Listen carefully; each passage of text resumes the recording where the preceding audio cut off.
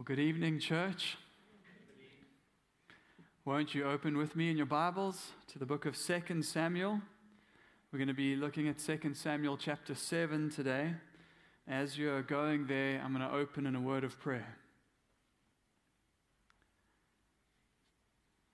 Lord God, we do thank you for the boost of this meeting with you before we go into our work weeks. Lord, we thank you for the chance to round off this day with singing, joyful singing about your greatness and your goodness.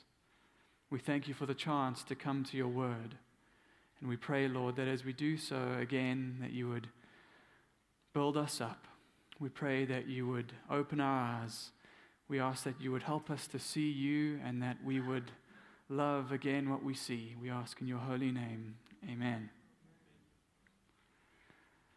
Life is full of its disappointments, but as Christians, the hardest of those can sometimes be when the hardest of the disappointments you face can be when God says no to something that you have in your heart, something that is what you would believe to be good, something maybe that you want to do for Him that you think is good, something that you desire for righteous reasons, and God closes doors. Maybe you've got a Joshua 24 sort of dream for your family. You know, Joshua says, "As for me and my house, we will serve the Lord." But after years and years of labor and prayer, your child grows up and wants nothing to do with Christ. Maybe you have particular aspirations for the ministry or a ministry, but you're knocking and knocking and the door doesn't seem to be opening. Maybe your heart for the church is for its growth, its health, its conversions, and yet it seems to be dwindling. Maybe you lose somebody through bereavement or a surprising divorce, and dreams that you had for your life come crashing down. And there are times in life where David's words in Psalm 37 verse 4 seem to mock your experience. David says there, "Delight yourself in the Lord, and He will give you the desires of your heart." Well, there was a time in David's life here in 2 Samuel chapter 7 where those words he spoke in Psalm 37 seem in contradiction to his own experience, at least on the surface. So last weekend we were in Psalm chapter 18. We looked at a peacetime psalm David wrote after the trouble that he faced with Saul. After becoming king, most likely, David was in between trials. Sorry, my wife is chasing my daughter right out the church here. I tried to concentrate. David wrote Psalm 18 as a peacetime psalm, in between trials, a prayer of thanksgiving where David declares God's character like a drink of cool water in the shade in order to prepare his heart for whatever it is that might come in life. Well, 2 Samuel chapter 7 is another peacetime snapshot of David's life. 2 Samuel 7, 1 and 2, it says, "Now when the king lived in his house, and the Lord had given him rest from all his surrounding enemies, the king said to Nathan the prophet, 'See now, I dwell in a house of cedar, but the ark of God dwells in a tent.'" You can picture it. He's out on his balcony with Nathan the prophet. On deck chairs, they're sitting, they're resting, legs kicked up, maybe coffee in hand. David is staring up at the cedar rafters, and he looks over the city and sees the tabernacle and thinks to himself, "How is it that I live in luxury while God dwells in a drafty old tent?" And Nathan says what any pastor would say when somebody is thinking about being generous with the house of the Lord. He says in verse 3, "Go, do all that is in your heart, for the Lord is with you." Indeed, David's desire here in 2 Samuel 7 is a good desire. It flowed from a heart of love and worship. It's the same heart of extravagant worship that we see in the Gospels. We preached on it a few months ago. Mary walking into that party room where Jesus is present, breaking open that alabaster jar full of expensive perfume and anointing the Lord with it. It's that same heart that David has. But there's a surprising turn of events in this chapter. God is going to send Nathan back to David with the message, you cannot be the one. You cannot be the one to build my temple. Now, 2 Samuel 7 is a very important chapter in the Bible. It's got broad theological implications. It contains what we call the Davidic covenant, and much ink has been spent on it.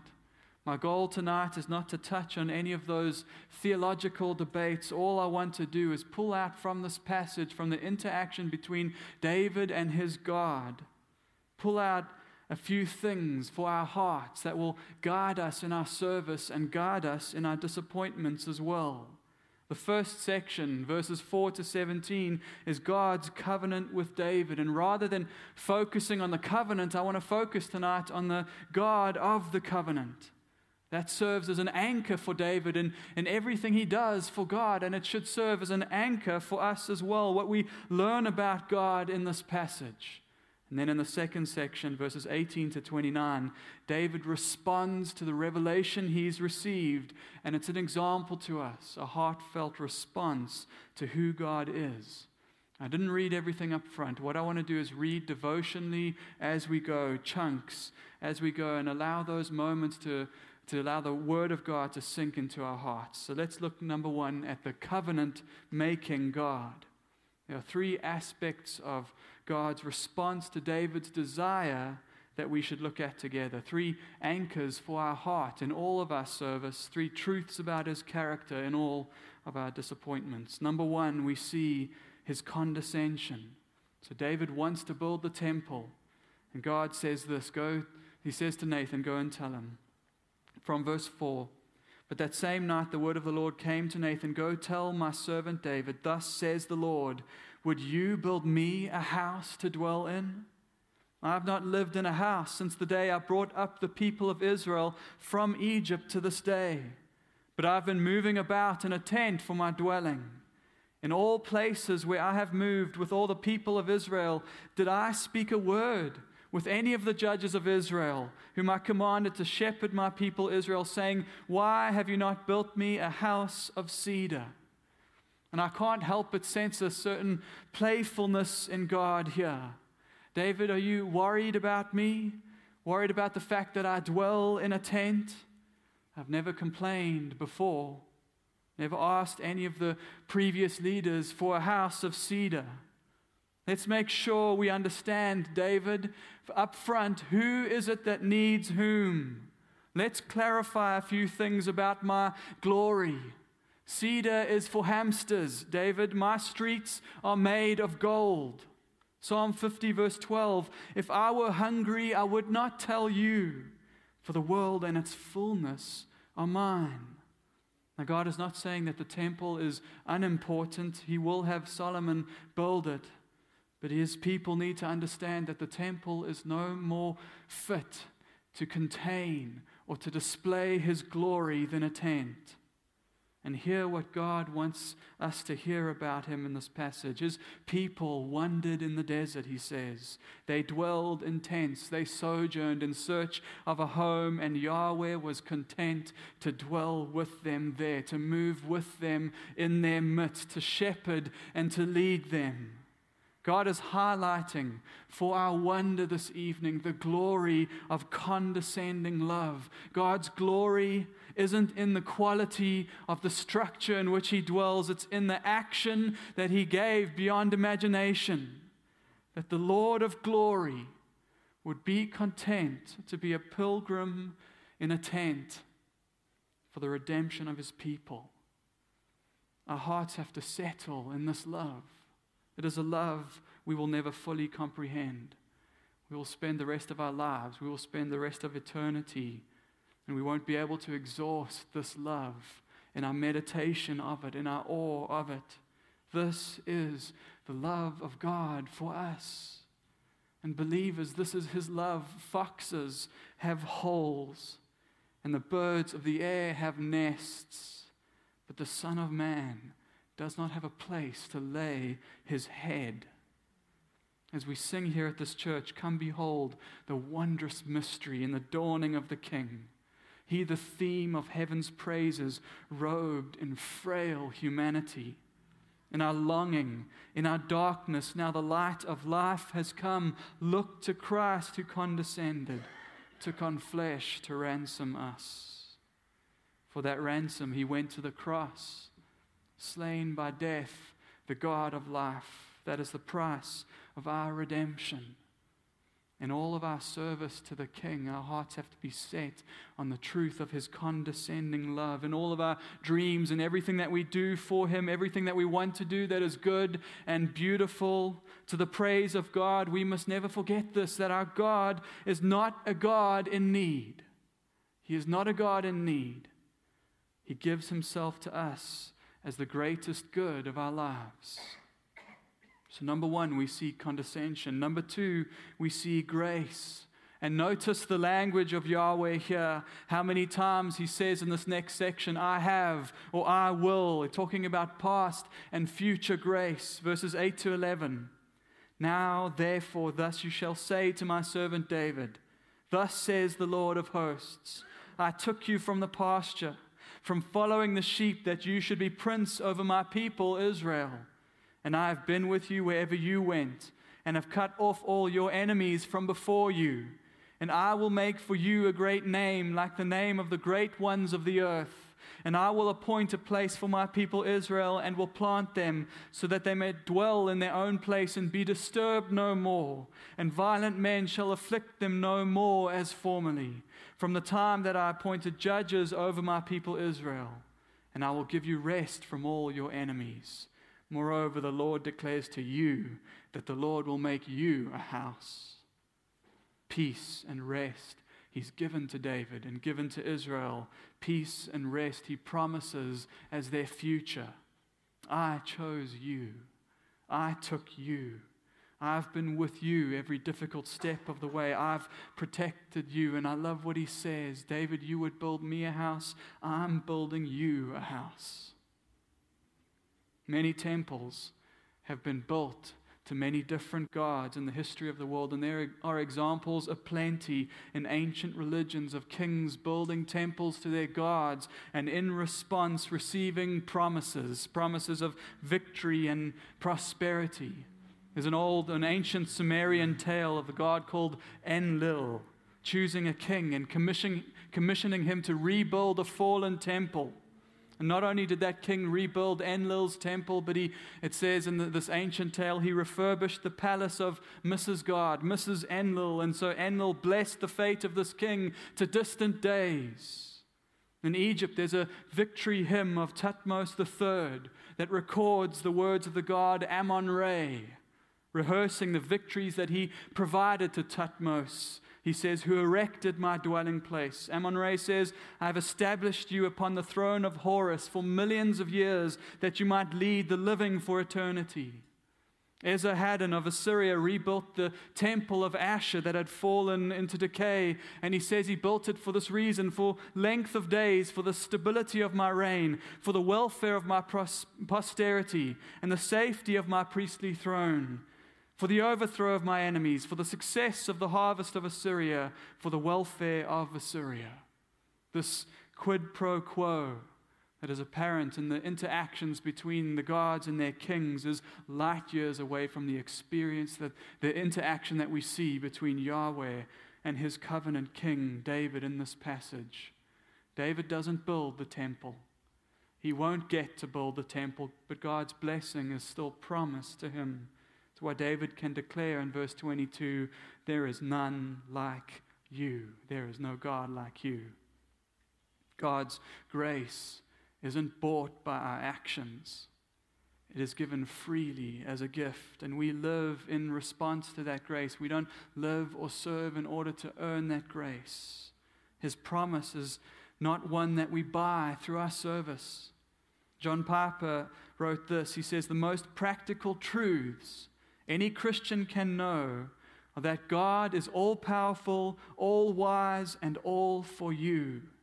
Nothing will have more important practical impact on the way that you use your money, spend your leisure time, pursue your vocation, rear children, deal with conflict, or handle anxiety. Heartfelt confidence that the sovereign God is working everything together for your good out of sheer grace affect every area of your life. We don't serve in order to gain grace. We serve because we love grace. We love what we have received. And when the good that we had imagined or dreamed doesn't transpire in our lives, we trust that God's plans are always better and that grace will always mark His plans. The God who needs nothing from me is the God who gives. He gave up His Son for us all. Romans 8:32, He who did not spare His own Son, but gave Him up for us all, how will He not also with Him graciously give us all things? So in our service and in our disappointments, we believe that God's grace will be for us more than sufficient for all of our need and our longing.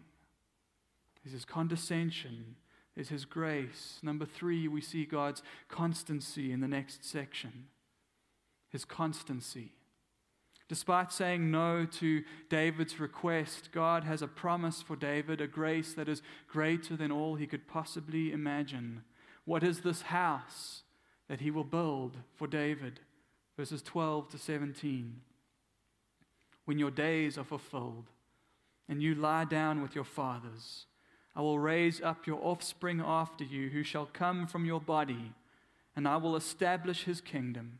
He shall build a house for my name, and I will establish the throne of His kingdom forever. I will be to him a father, and he shall be to me a son. When he commits iniquity, I will discipline him with the rod of men, with the stripes of the sons of men. But my steadfast love will not depart from him, as I took it from Saul, whom I put away from before you. And your house and your kingdom shall be made sure forever before me. Your throne shall be established forever. In accordance with all these words and in accordance with all this vision, Nathan spoke to David. A promise, a throne established forever. Steadfast love shown to a son after him. The promise that God gave to David is one that extends beyond his death. It is stronger than the iniquity of Solomon, than the iniquity of David, than the iniquity of the kings of Judah. It is something that time will not change, will not take away. I love this language of promise given here to Solomon. Now, David knew his fair share of trouble with regards to wayward sons, didn't he? But God is saying here, the covenant that I'm making with you, David, is stronger than that. It is stronger than their sin. Look at verse 14 and 15 again. I will be to him a father, and he shall be to me a son. When he commits iniquity, I will discipline him with the stripes of the sons of men. But my steadfast love will not depart from him.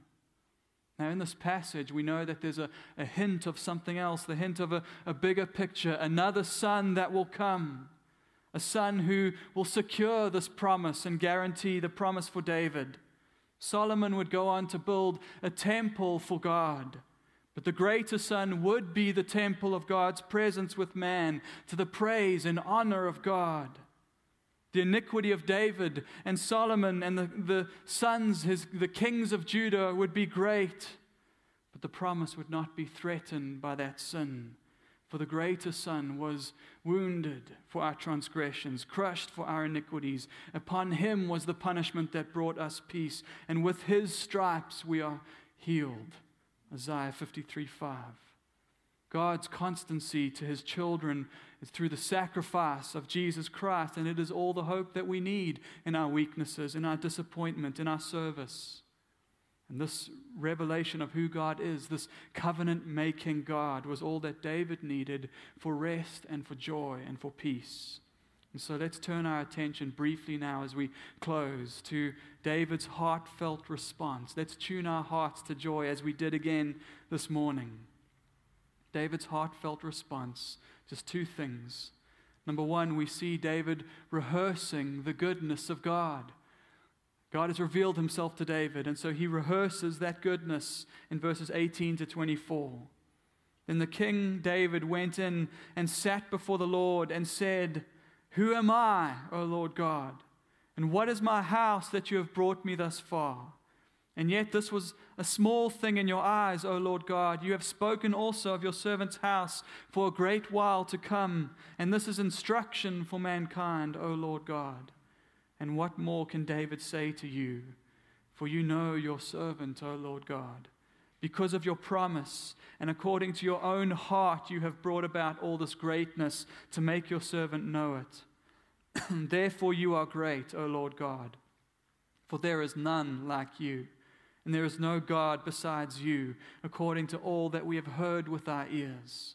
And who is like your people Israel, the one nation on earth whom God went to redeem to be his people, making himself a name and doing for them great and awesome things by driving out before your people, whom you redeemed for yourself from Egypt, a nation and its gods. And you established for yourself your people Israel to be your people forever, and you, O Lord, became their God. And in this little section, we see a priority in David's heart as he comes into the presence of God. It says he went in after this revelation. He went in and sat before the Lord. Revelation leads to this desire in David. I just want to be with you in your presence.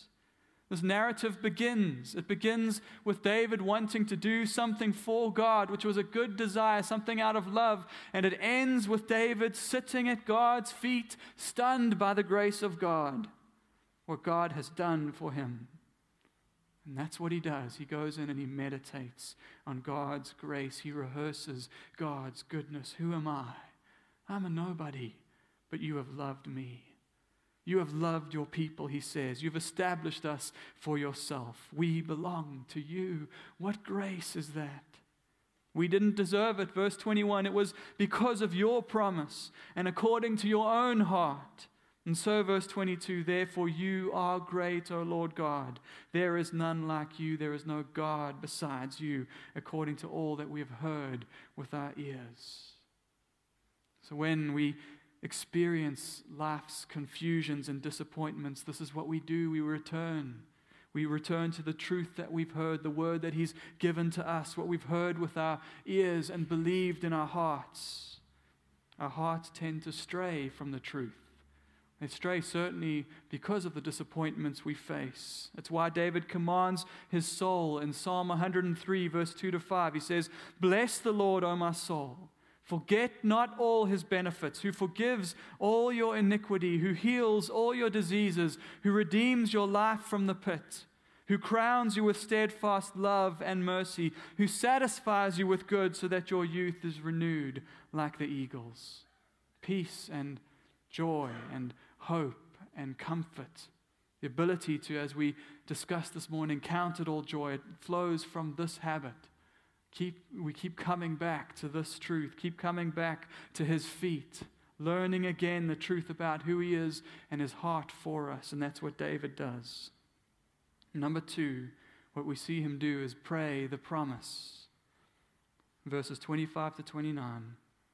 And now, O Lord God, confirm forever the word that you have spoken concerning your servant and concerning his house, and do as you have spoken.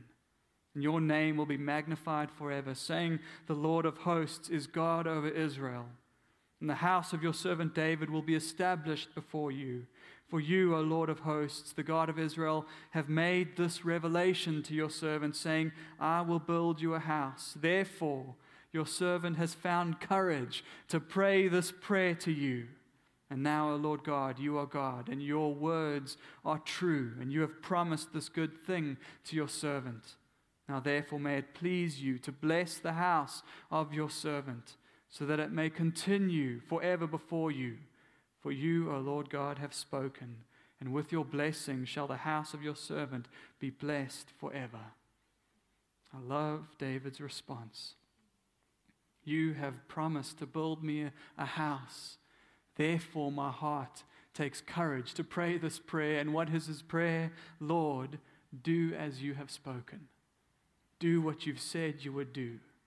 He prays the promise back to God. Is David reminding God? Like somehow God might have forgotten in the few hours since he gave this promise? Is David maybe a little uncertain that God will come through? So he brings up the words of the promise just to remind God, you've made a contract now. You know, like the way our earthly children catch us out in our promises. They have memories like elephants. David isn't uncertain. He is certain and he knows. Verse 28, O Lord God, you are God. Your words are true. So why then does he pray the promise back? This is worship. This is heart alignment. David is setting his heart on the purposes of God, in God's presence. David wants what God wants. His desire is God's glory. Verse 25 and 26, do as you have spoken, and your name will be magnified forever. When the things that he ordains are confusing or disappointing, when his answer is no, we look again to the bigger picture of his condescension, his grace, his constancy, his glory. We sit again in his presence and align our hearts with his goodness. And then we get up and we go assured in our God. Let's pray.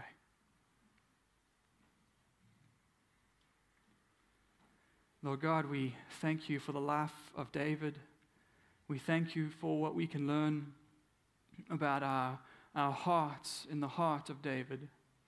We thank you for what we can learn about what true worship looks like. Most of all, Lord, we thank you for the way that you have revealed yourself to David and to us. We thank you that you are the covenant-making God, that you are constant in your promise, and that your promise stands over our lives, that there's not a day that goes by that we don't walk in your promise. We thank you for your grace that has been poured out over our lives, that we have the privilege, the wonderful privilege of being priests in your house, of serving you, the Creator. May we not take it for granted. We thank you for this grace and mercy. And Lord Jesus, we thank you for your condescension. We thank you that you took on flesh, that you have ransomed and redeemed our lives from the pit. And we pray that you would help us to serve you again this week with joy for your glory. Amen.